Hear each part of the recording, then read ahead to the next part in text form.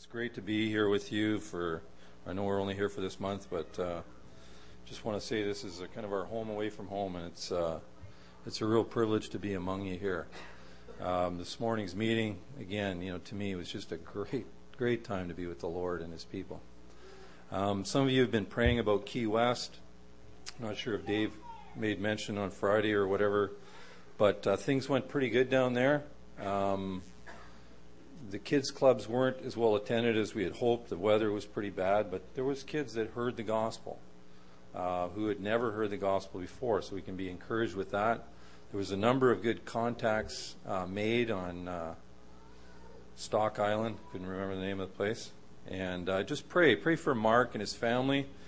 They're going through a little bit of a trial there. They're staying in the chapel there, but they've just had a notice placed on the chapel door that they're trying to evict them out of there. And so they're trying to work through that process. And maybe, they still see it as they're just committing themselves to the Lord's hand, so wherever the Lord leads, however He leads. But you can just pray for them. Okay, this morning we're going to look at Acts chapter 3. I've been given Acts chapter 3 to look at here. So if you want to turn there.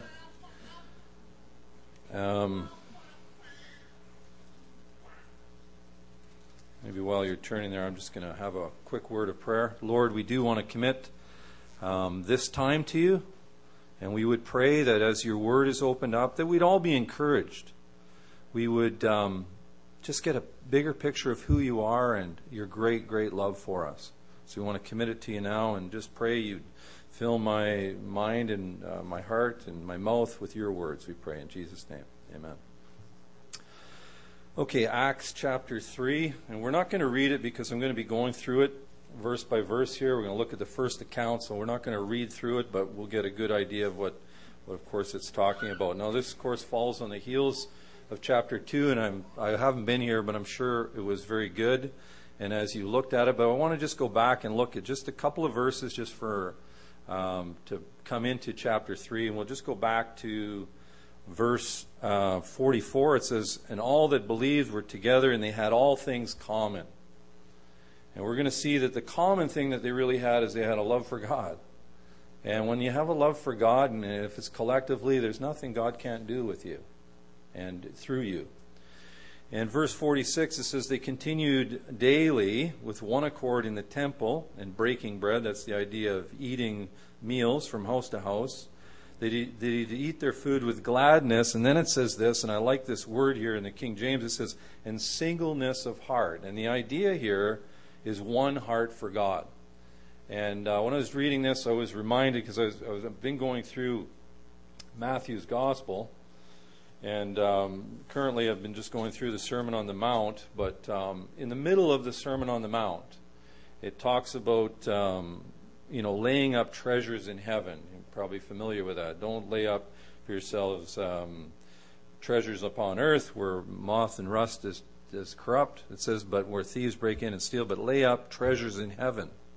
And it says, it goes on to say, "For where your treasure is, there will your heart be also." In other words, the thing that means the most to you in your life, that's your treasure, or the treasure house, right? And it really should be the things of God. And often it's, the new car, the new house, the new this, the new that. And there are things that detract from that. But it goes on in that chapter. The next verse, it says this, "The light of the body is the eye." And it says, "If therefore thy eye be single." And the idea here is single. It's of one. It's a marriage relationship. That's what it's really talking about here, okay? "Thy whole body shall be full of light." And I was thinking of this in relation to Acts 3. This is what the early church had. They had a singleness of heart towards God. They loved the Lord. That's all they wanted to talk about. And you see that, don't you, when you see a new believer? We're going to see it as we look at this new believer here. All they ever want to do is talk about God, talk about the Lord Jesus, what He's done. You start talking about, "Hey, did you watch that football game? Oh, yeah. Did you hear that guy who was sharing his testimony?" Hey, everything relates about God. That's all they want to talk about. And it's a good thing. All right, well, let's just go through this. Now, in verse 1, it says, "Now Peter and John went up together into the temple at the hour of prayer, being the 9th hour. And a certain man, lame from his mother's womb was carried, whom they laid daily at the gate of the temple, which is called Beautiful, to ask alms of those of them that entered into the into the temple.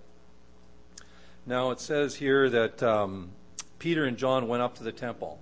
Now since Pentecost, they were really the inner core of the disciples. Although they're very different people, when you look at them in character, they're completely opposites. And it's always interesting to me how God takes these opposites and blends them together and uses them for a force. Like probably in the real world, outside of the fact that they were fishermen, they probably had nothing else in common. And yet with the Lord, they were like that. They were always being used of the Lord.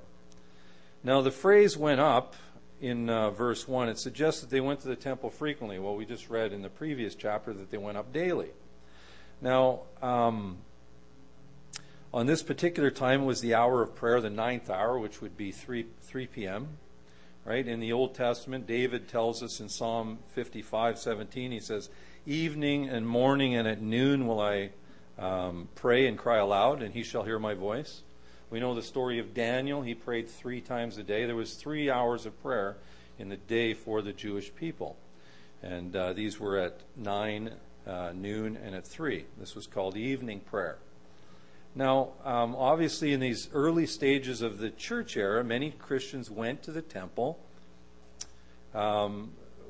with the other Jews. Now, I guess the question would be, well, why is that?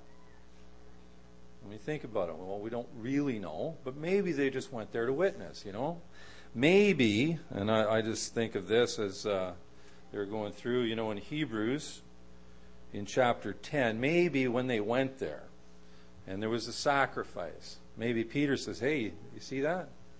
Well, yeah, this is a sacrifice." "Oh, yeah, you're watching it too." "Yeah, that's what I'm watching." But remember that guy named John the Baptist, John the Baptizer? "Oh, yeah. Remember what he saw the Lord Jesus? Remember what he said? Behold what? The Lamb of God, which takes away the sin of the world." What was he talking about? Oh, he's talking about the Passover lamb, and that Jesus was the lamb. You see, that's what that sacrifice there, I can look at it and I can actually see a picture. You see, I'm looking back. I know that Christ already is the sacrifice. You're looking forward to the Messiah. I can tell you, he actually came. I don't know if he did all this. But, when you think about it, it tells us in Hebrews 10:10, the body of Jesus Christ once and for all. He finished the work. We heard about that this morning. It says, "This man, after he'd offered one sacrifice for sins, forever sat down on the right hand of God." Verse 14, it says, "For by one offering he has perfected," the idea here is made holy forever, "those that are sanctified." How? By him, by what he did on the cross for us. Now, going back to our account here. So we notice that there's this cripple. We notice in verse 2 that he was lame from his birth, from his mother's womb. He wasn't crippled in an accident. It wasn't from an injury or an illness. He always had it. He simply had never walked. What's more, if you go into chapter 4, I think it's in verse 22, it tells us that the guy is actually over 40 years old. So in other words, he's been a long, long time he's been in this state. Now, have you ever been with someone who is in a wheelchair? Someone that's maybe been crippled? Have you ever seen what their physical body looks like? A friend of mine, Larry Reeves, in South Carolina, when I was up there visiting him, once a week, one of the guys who comes to the meeting there, he's a paraplegic. He was actually, happened years and years and years ago, coming back from Emmaus. Being from the south, he had never seen snow, and he crashed his car, and he became a paraplegic. And, he loves the Lord and everything else, but one of the jobs that Larry has to do is sort of turn him over at night to get him ready for bed. He does that 3 times a week to help him. Well, I was there this particular time, and I'll tell you what, I've never experienced so much effort just to do that. And this poor guy, in his life, he has to do everything. But what I noticed as well was, Larry had said to me as we were trying to get him all ready, I was helping a little bit, was the guy's legs, even though there was nothing wrong, his legs weren't broken and nothing happened, right? It was his spine, his neck, a neck injury. He can move his hands a little tiny bit. But it was just from his, the severing of the spinal cord, which was the problem. But his joints and everything, they were all shriveled up, the muscles, and they just didn't even work. And, he was kind of holding out that maybe one day, the Lord would give him back the strength in his legs. Larry was thinking, well, it'd be great because they were actually in the way. They were quite a hindrance to him because he was confined to, he could only move his head a little bit. He used the wheelchair by blowing into a tube in his mouth. But I was reminded of that thinking, and as I looked at those joints, thinking of this, here's a guy who was born this way. None of those muscles had ever worked. Can you imagine how shriveled up he must have been? I mean, it says they carried him. I don't know who it was who carried him there. Maybe it was his friends or family members. It doesn't really tell us. But, when we think of him being a cripple and being hopeless, we're reminded that, we're just like that too outside of Christ. We're sinners on the broad road, as the Bible says, that leads to hell. We're separated from God. And, spiritually speaking, we're cripples. There's no hope for us outside of Christ. We read in the next chapter, there's no salvation in anyone else. There's no other name. There's not Buddha or Muhammad or anyone else that can save us outside of Christ. You can't save yourself. Many people try. Many people think they will. Now, we also notice here that he couldn't walk. Well, we see that, but with this, I'm also reminded that there's many people that I talk to, and maybe you have too, that think that they can walk with God. In other words, they think they have a relationship with God. They're working on it. Are you going to go to heaven? Well, I'm trying hard. I'm going to work on it. I go, well, no, you can't really try to work hard. And I usually say, well, are you married? No, I'm not married. Well, how long have you been working on your marriage? No, I just told you I wasn't married. Oh, yeah, but how long have you been working on it? Like, what are you, deaf? I just told you I wasn't married. In other words, you would say that you can't work on your marriage until you're married, right? How can you work on a relationship until you have one with God? Till you come to Him. Till you get saved. You can't work on it. And so we see that in this. We're also reminded that he's outside of the temple. No hope of entry. As a cripple, he couldn't even go into the temple. It also reminds us that no sinner has access to God. A friend of mine, he used to say when I'd go on the doors with him, he'd be talking to people and he would say, your prayers get no higher than the ceiling. Which actually isn't really true, because we do read of Cornelius' prayers actually went before God. And so there is the idea that God sees the heart, right? And so if your heart desires to know Him, He'll reveal Himself in a way that you can understand. And it's always a hard issue. So we see he's a beggar. He's destitute. We're reminded in Mark 8:36 that what shall it profit a man if he gain the whole world?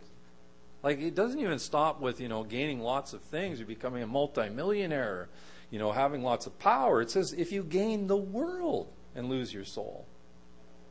But, there's many people that strive for those things, thinking all the while it's going to help them. One of the richest men in the world, when he was asked, how much money will make you happy? He says, well, just a little bit more. It never satisfies. You get this, if you get something, brand new car, and it's the everything. Look at my car. 3 months later, hey, where's your car? Oh, yeah, it's over there. And it's all dirty. You haven't even cleaned it anymore. Because it's a thing. It fades. But this is something that doesn't fade. Eternal life God offers to us. So we see that there was probably friends or family members who cared enough about him that they carried him to this temple.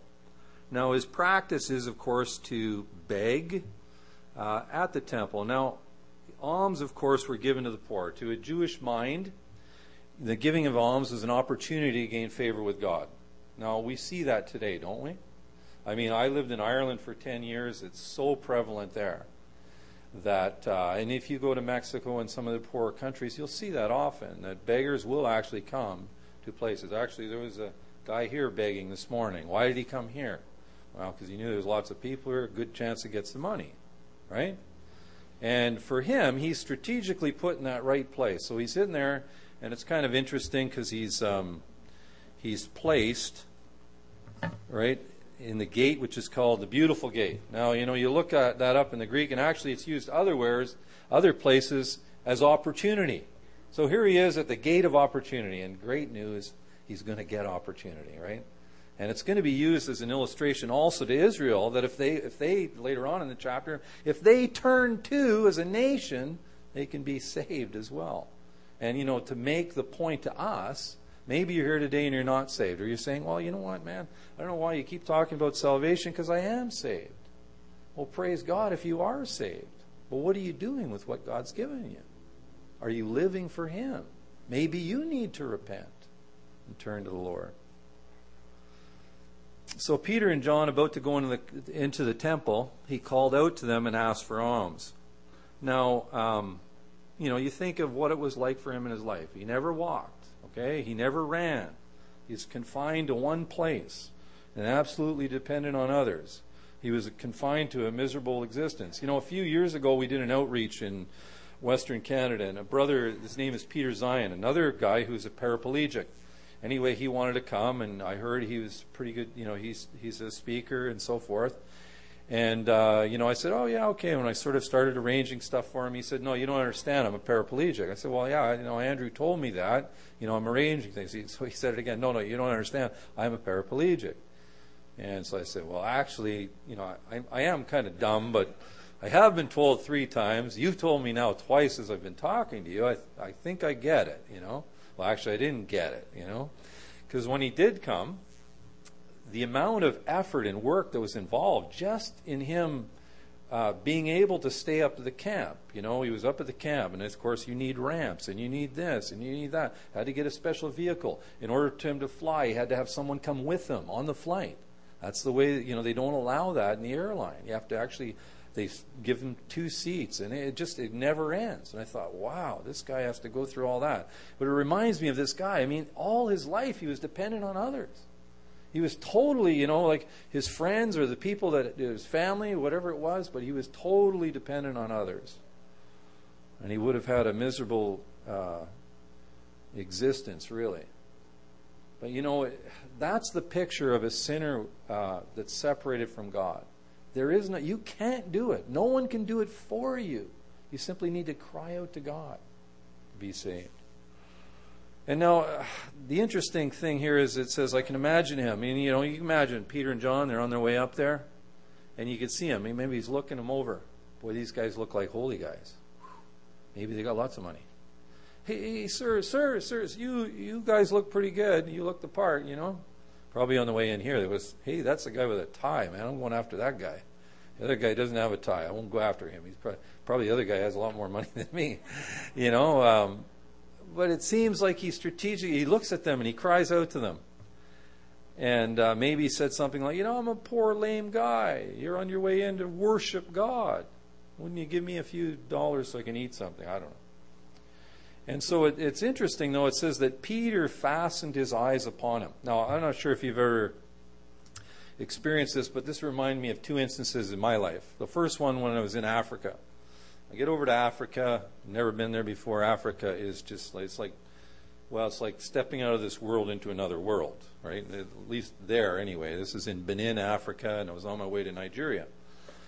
And so I get out there, and I'm looking, and you'd pull up to any street. Well, here they have the homeless guys, are looking for, to help them, And probably you're like most people when they come up to the car, you're, oh, yeah, what's going on? Oh, the radio. You know how it is, right? You don't want to make that eye contact. Well, I should have learned that lesson here, I suppose. But over there, what happens over there is they have all kinds of things that they're selling. They'll have apples on their, big thing of apples, or they have eggs. They'll have, they'll have stereos, TVs, DVD players. They're all out in the street. And they got these things.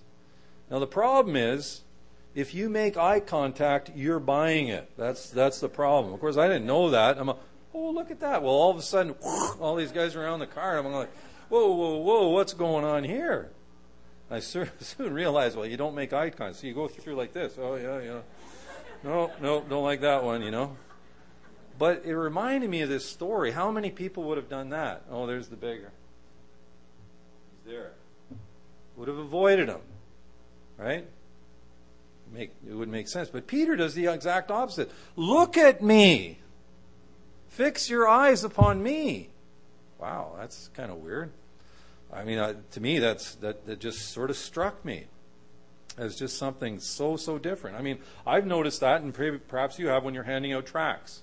You're handing out a tract, you're trying to make eye contact, and they do the same thing as when the reason is, particularly in Ireland, they would do that because they don't want to be committed to that.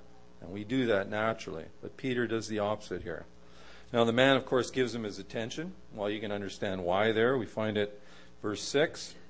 Peter, because in verse 5, he says, because he thought he was going to get something. Oh, man, they're talking to me. He wants me to look at him. He must be going to give me something good. Peter tells him that I don't have, silver and gold I don't have. Now, obviously, the church today can't really say that, can they? Silver and gold don't I have? Well, actually, we got lots of it. We're not going to give it to you, but, But and I think sometimes when we look at this, and sometimes we get everything backwards. Like you look at people that have given up everything for the Lord, they'll tell you they never gave up anything. Wow, what a blessing. You talk to people who've got a lot of things trouble them. They got to worry about these things. They're going to get insurance for these things, and they're never any peace because these things own them, rather than them owning the things. And so he says to him here in verse 6, it says, in the name of Jesus Christ of Nazareth, rise up and walk. Now it says he took him in verse 7 by the right hand and lifted him up immediately. And it says, and immediately his feet and his ankle bones received strength. Now the guy who wrote this, of course, is Luke, who's a doctor. And this has got some significance. He would have realized, like I did when I saw that guy's crippled up body over a course of 35 years, how shriveled up and how out of place it was. This guy never ever walked. So he makes a notation of this. He says, his feet and his ankle bones receive strength. So instantaneously, his feet and his ankle bones receive strength. And what's he do? Well, it says here, as they came in, it says, he, leaping up, stood and he walked. Now, maybe some of you have seen that movie, Avatar. Sadly, I saw a part of it. It was a terrible film anyway, but part of the thing that struck me was the main guy in the thing, he was a cripple. And what he does is he goes inside this, chamber, and somehow his mind goes inside this other being, and then he's able to sort of be inside this other body, as it were. Okay? And so as he's in there, of course, he is a cripple as he goes in, and in this, all of a sudden, the very first thing he sees is he sort of moves his feet, his toes, and he gets up, and he's staggering, and he's wandering, but he's trying to, and he ends up and he starts running and doing the things he did. Well, it wasn't like that at all. It says, instantly this guy is up. He's healed. And every instance of healing in the Bible is automatic. It's not something that's gradual. You hear these people, the Lord healed me. And it's still kind of killing me, but he really did heal me. It's working on it, my back. It's not quite there, but it's almost there. I said, well, the Lord didn't do it then. Because he doesn't mess up when he does things. It's right now, instant. And we see that as we look here. It says, immediately his feet and his ankle bones receive strength. So now what's the result of being healed? Well, we see a lame man who's now becoming a worshiper. A beggar becomes a worshiper. A sinner becomes a saint. That's the contrast here, right? A friend of mine in Ireland, in Ireland people are very afraid of what other people think. And of course, in the Catholic religion in particular, you have to have done lots and lots of great things in your life, and 50 years after you die, then the church maybe deems you as a saint, right? You have to wait, I think it's at least 50 years before they can officially call you a saint. Well, of course, he writes to a friend of mine, and he writes on there big letters, Saint Josephine, at her address. And she says, I was mortified when I saw that, I said, well, it's true, though, isn't it? Well, yeah, it's true, but, what are people going to think that I'm thinking great of myself? Well, actually, the Bible tells us that when we believe, we actually become a saint. And the idea here is just set apart for God. We were set apart for the devil, now we're set apart for God. That's a great, great thought. Now, I would say here, well, what did he do once this happened? Well, he did what any normal, rational person would do. He freaked out. Ah, this is great. Well, I mean, what would happen if that happened here? Would we rejoice here and we say, what if Peter said to him, like, hey, buddy, whoa, settle down. Hey, we're going into the temple, You can't be leaping and jumping and praising God. But, actually, I guess you should be jumping, leaping, and praising God, right? I mean, you don't necessarily have to jump and leap to do it. But we should be doing it, right? We want to be with the Lord. We want to be with the Lord's people. It should be moving in our hearts who He is. Like it was this morning here. It was just a great time to think of what He's done for me. We see this all the time, don't we? I mean, last year I went to a Super Bowl party at Gill's place, I think. Was it? Anyway, I remember I was rooting for the losing side, so that, of course, didn't go very good. But I remember the winning side was where my son's team was, which is the Drew Brees, whatever those guys are there. Up there. Oh, yeah, I can't remember the name. You know who I'm talking about. But anyway, what was interesting was every time there was a touchdown scored by them, everybody kind of went, oh, yeah, another touchdown. They went, touchdown! Ah, in your face. Actually, that's what my son was doing to me. In your face, Dad. I go, what? In my face? What kind of, We get so excited over this great thing, which is a football game. Do you get excited about the Lord that way? You did when you were first saved. At least inside you did. Or if you didn't, you're probably not saved. Did you not see that you crossed, as the Bible says, from death to life?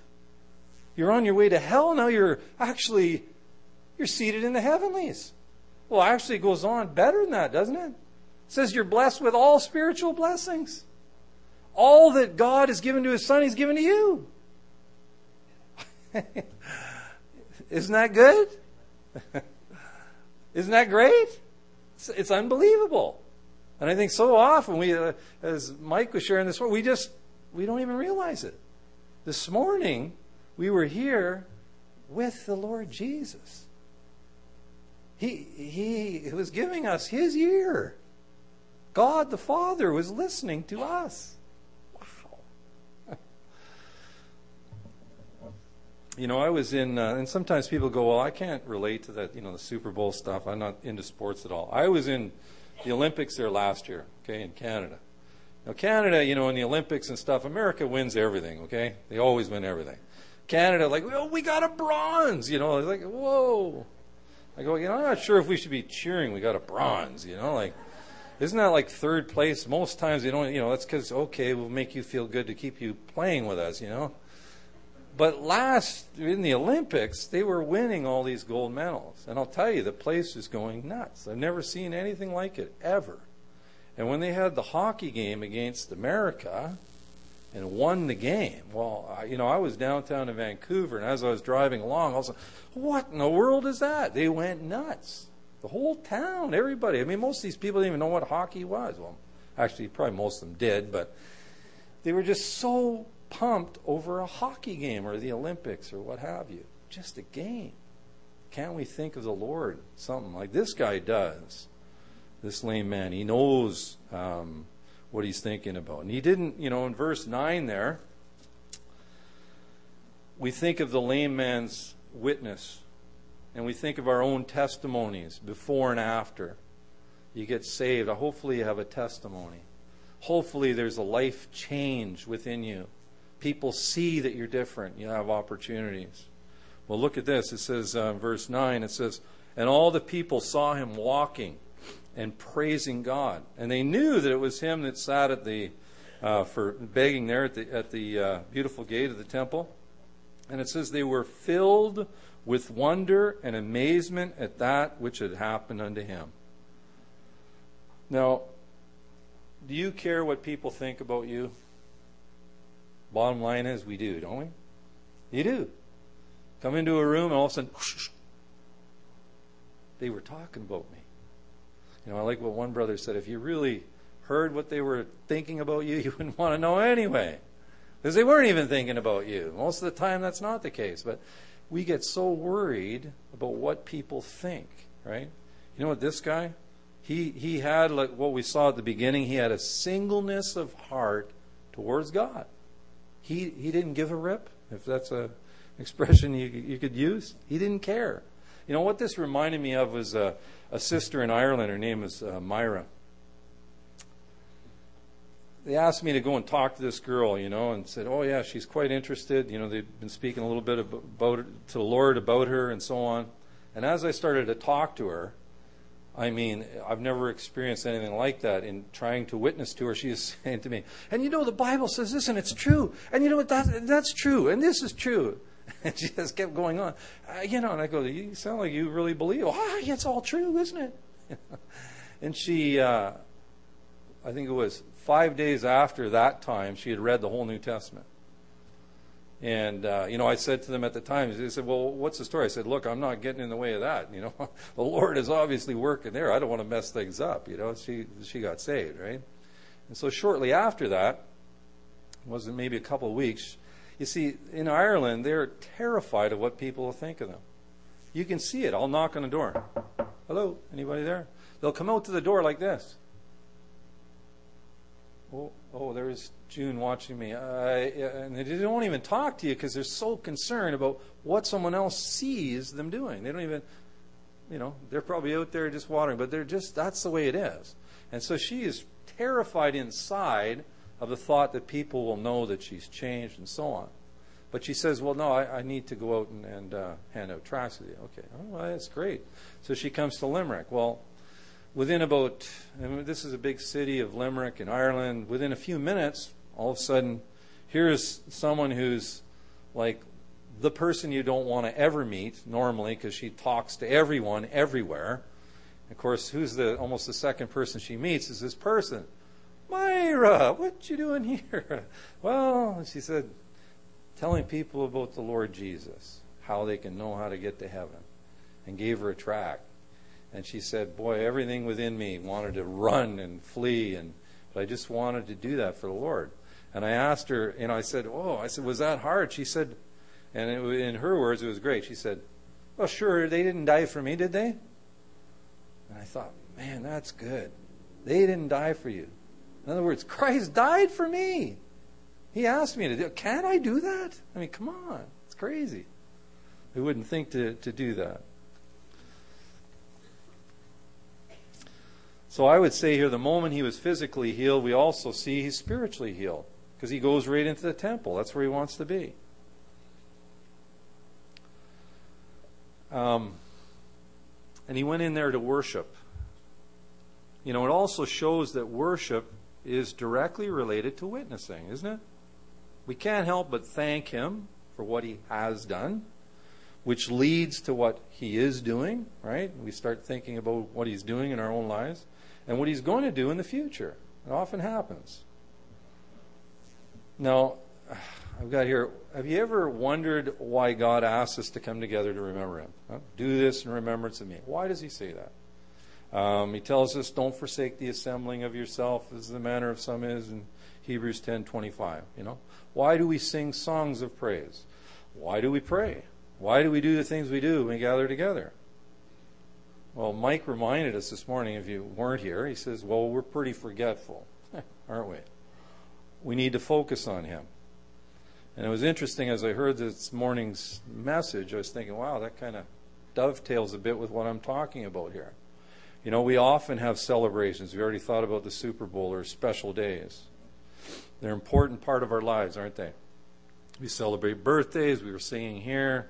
Anniversaries, other important days. What do? We throw parties. We take pictures. We give flowers and gifts. We eat special cake. I particularly like that. We go to special restaurants.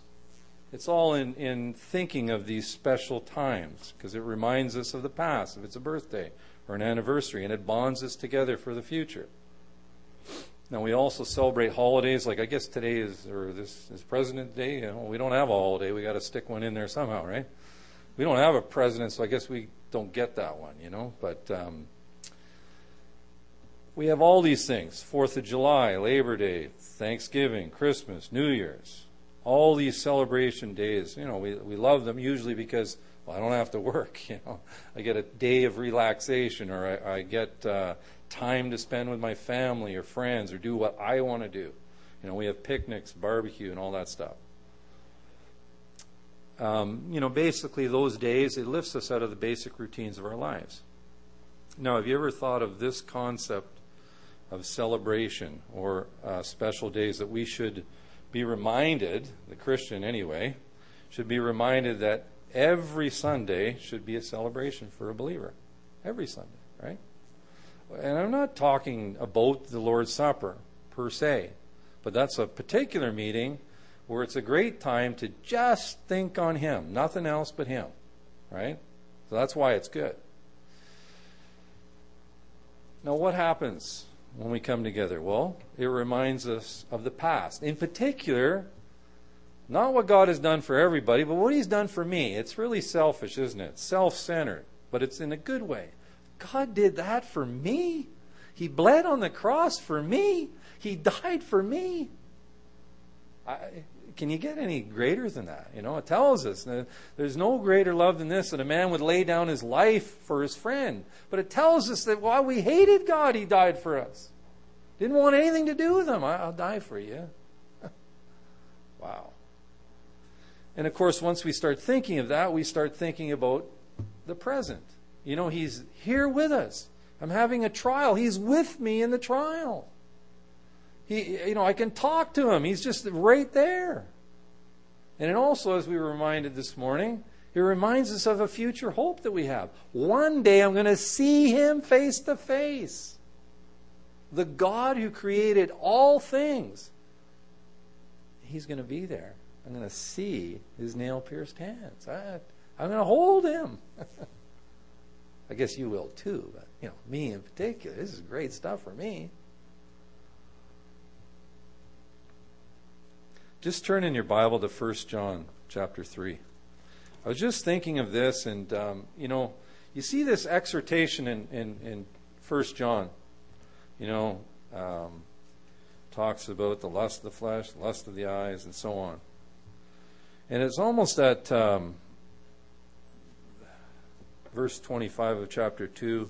This is the promise that He has promised us, even eternal life. And as John kind of goes through this, verse 28, he says, "And now, little children, abide in Him, that when He shall appear, we may have confidence, and not be ashamed before Him at His coming. If you know that He is righteous, you know that every one that does righteousness is born of Him." And then it's almost to me like He just stops for a minute. He's an old man. And I think He just stops, and maybe He just starts crying. And He starts thinking, behold, what manner of love. What manner of love the Father has bestowed on us, that we should be called the sons of God. I mean, I just can't believe it. I mean, if you knew my past, you'd say, well, I can't believe it either about you, right? But He does that. He takes a filthy, vile, wicked sinner, doesn't only clean him up, but He makes him perfect in the eyes of God. And here, He says, beloved, now are we the sons of God? And He goes on to say, it does not appear what we shall be, but we know that when He shall appear, we shall be like Him, for we shall see Him as He is. Of course, He goes on, He says, and every man that has this hope, man, if you've got this hope like I've got, He says He purifies himself even as He is pure. Boy, that's good.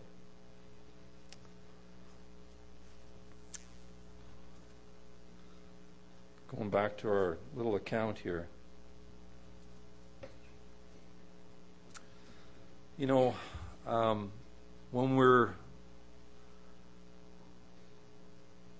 When we gather together, it helps us to realize, like the lame man, our desperate condition before God. The Bible tells us in Ephesians 2:1 that we're dead in sins, right? We're dead. When we realize our previous state, we were slaves to sin. We were under a place of judgment and condemnation, despair, hopelessness, and death. And then after that, we're destined for eternity in hell. And thinking of all that, He saved us. Oh, doesn't this cause you to want to worship Him? You know, just to say thanks? Well, maybe if you're saying, well, I'm not sure. Well, I would say to you, what you need to do is you need to look at the Bible. You need to examine yourself. 2 Corinthians 13:5 tells us, right? You need to examine yourself to whether you're in the faith. You know, maybe you need to look in. Maybe I just never got saved. This doesn't mean that much to me. If I don't understand what I've been saved from, maybe you haven't been saved. And you need to commit it to Him. In Colossians 1:13, he reminds us what He did. Like I said, it's a done deal. He has delivered us from the power of darkness and has translated us into the kingdom of His dear Son. You know, we're so blessed to be here, to be part of God's family. And here in this place is a loving church. He gives us the Spirit of God to dwell within us. We have His Word to help guide us. People, you know, His people all around us. No matter what happens in our life, we're blessed. It tells us we're blessed with all spiritual blessings. We already looked at that. Romans 8:28 tells us that, yeah, we'll go through trials, but He's with us in the trials. All things work together for good. Not some, not even most. To those who love God and are called according to His purpose. Now, just go down to verses 10 to 12. We see the result of the miracle here. It was used by God to prepare the people to listen to the message of Peter, much the same as on the day of Pentecost. Okay? You probably looked through Peter's preaching there in chapter 2. It says, when Peter saw it, he answered unto the people. And he says, you men of Israel, why do you marvel at this? Or why look so earnestly on us, as though by our own power or holiness we had made this man walk? And so what does he do here? Well, he addresses the nation of Israel. He explains the message in these verses. And what's he do? He says, look, it's got nothing to do with me. I just happen to be the messenger. It's all about Him. He does it all. You know, I remember somebody saying, Tim, I just want to thank you. You know, I said, oh, that's good. What do you want to thank me? Oh, for saving me. I said, look, if I saved you, buddy, you're in big trouble. I thought, you were counting on the Lord. Let's go back to the book here. Whoa, you got this all wrong. I can't do anything for you. And they just were saying the wrong words. But, Peter deflects everything to the Lord. Sometimes we talk about these different men of God. If they're really a man of God, everything gets directed back to the Lord, doesn't it? That's what we see. Peter doesn't want any praise. I mean, he just basically tells them, what are you guys even thinking? That there's somehow I could have done any of this? No. This is not it. And then note the names that Peter uses in the message. Verse 13. He talks about his son, Jesus. Now, Peter identifies the Lord Jesus as the Messiah, right? With the one that the nation of Israel denied and delivered to Pilate for crucifixion. Now, you remember in John chapter 5, the Lord Jesus, remember they were going to crucify Him because why? He said God was His Father. And they said, well, He's making Himself equal with God.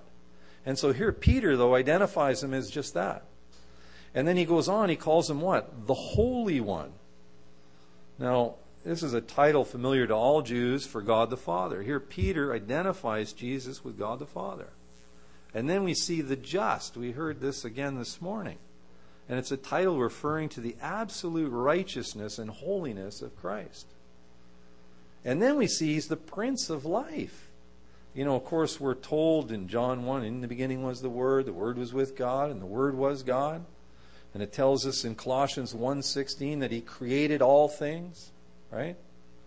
And here, of course, He's identified as the Prince of Life. So Peter identifies him with the creator of life and declares that the nation killed the very author of life. And then listen to the statements about Christ. He says in the beginning of that, that God has glorified him in verse 13. But then he says, you delivered him. You delivered him up, but God has glorified him. You denied him in the presence of Pilate.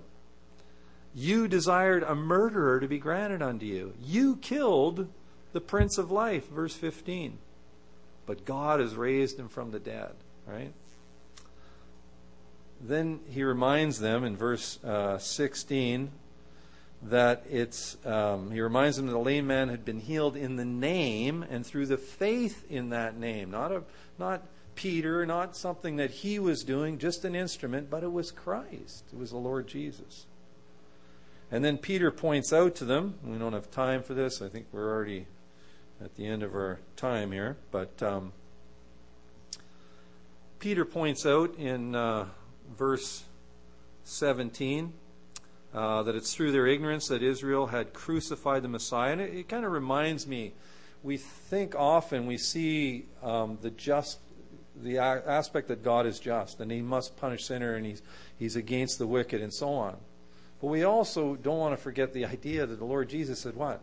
Even when he's on the cross, he's being killed by them. Father, what? Forgive them, for they know not what they do. And it's almost like another plea that for Israel to get right with God, if they would just repent and turn. And he would, of course, say that to us today as well. So in verse 18 it says, this opened the door to give Israel one more opportunity. Right? One more opportunity to receive the Messiah. But those things which God before had showed by the mouth of all his prophets that Christ should fulfill, he has so fulfilled. He has done it. So he talks about the fulfillment of the prophecy of his suffering. And then here's the exhortation to them. Okay, what they need to do and what you need to do. Perhaps if you're here and you're not saved, you need to get right with God. There's only one way, it's through Christ. If you're here and you are a believer, perhaps you need to examine your own life. Say, am I really living for God? I know this speaks to my heart too, because often there's things in my life that push the Lord out. And we need to look at it.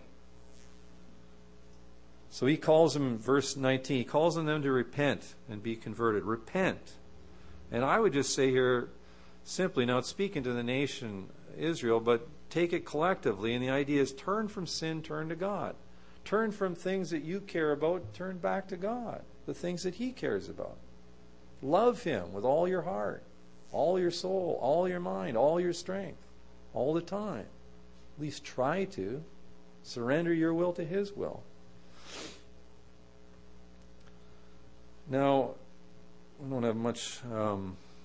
He goes on, of course, talks about the promise of the kingdom is shown as a result. If there was a national repentance, this would happen. The time of refreshings here and the time of restitutions that are given in these verses, verse 21, are in reference, I believe, to the millennial kingdom. But if they would repent, change their mind about the Messiah, God would send Jesus back to establish the kingdom. Sad thing is, of course, they haven't, have they? Peter goes on to explain that because they're children of the prophets, down in verse 25, and of the covenant, God was giving them another opportunity to receive the Messiah of whom the prophets had prophesied. Here was an opportunity given to the nation of Israel. And I would just say that we too have this opportunity, don't we?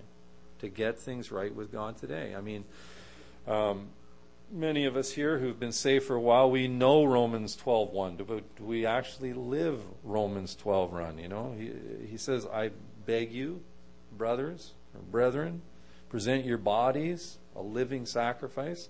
I guess that's the problem, is it's living and we come down off the altar. Wholly acceptable unto God, which is your reasonable. In other words, he says, well, it's only natural. I mean, if someone died for you, you'd at least be willing to do what they want you to do, wouldn't you? Let's close in prayer. Lord, we do just want to thank you for this man's testimony, the fact that he was really turned from darkness to light, that when you healed him, it wasn't just a physical healing, but it was a spiritual healing too, that he went in and he brought glory to you. It says he glorified God, leaping and praising. Think of this in our own lives, Lord, how often we're not, even in heart. Our hearts are, my heart is far from you. I think of the wise men when they saw where the star was going to be. It says they had exceeding great joy. They were overwhelmed at this thought. I'm sure they were leaping and jumping and praising God all the way. Help us to, in our own hearts, to do this, we pray. In Jesus' name.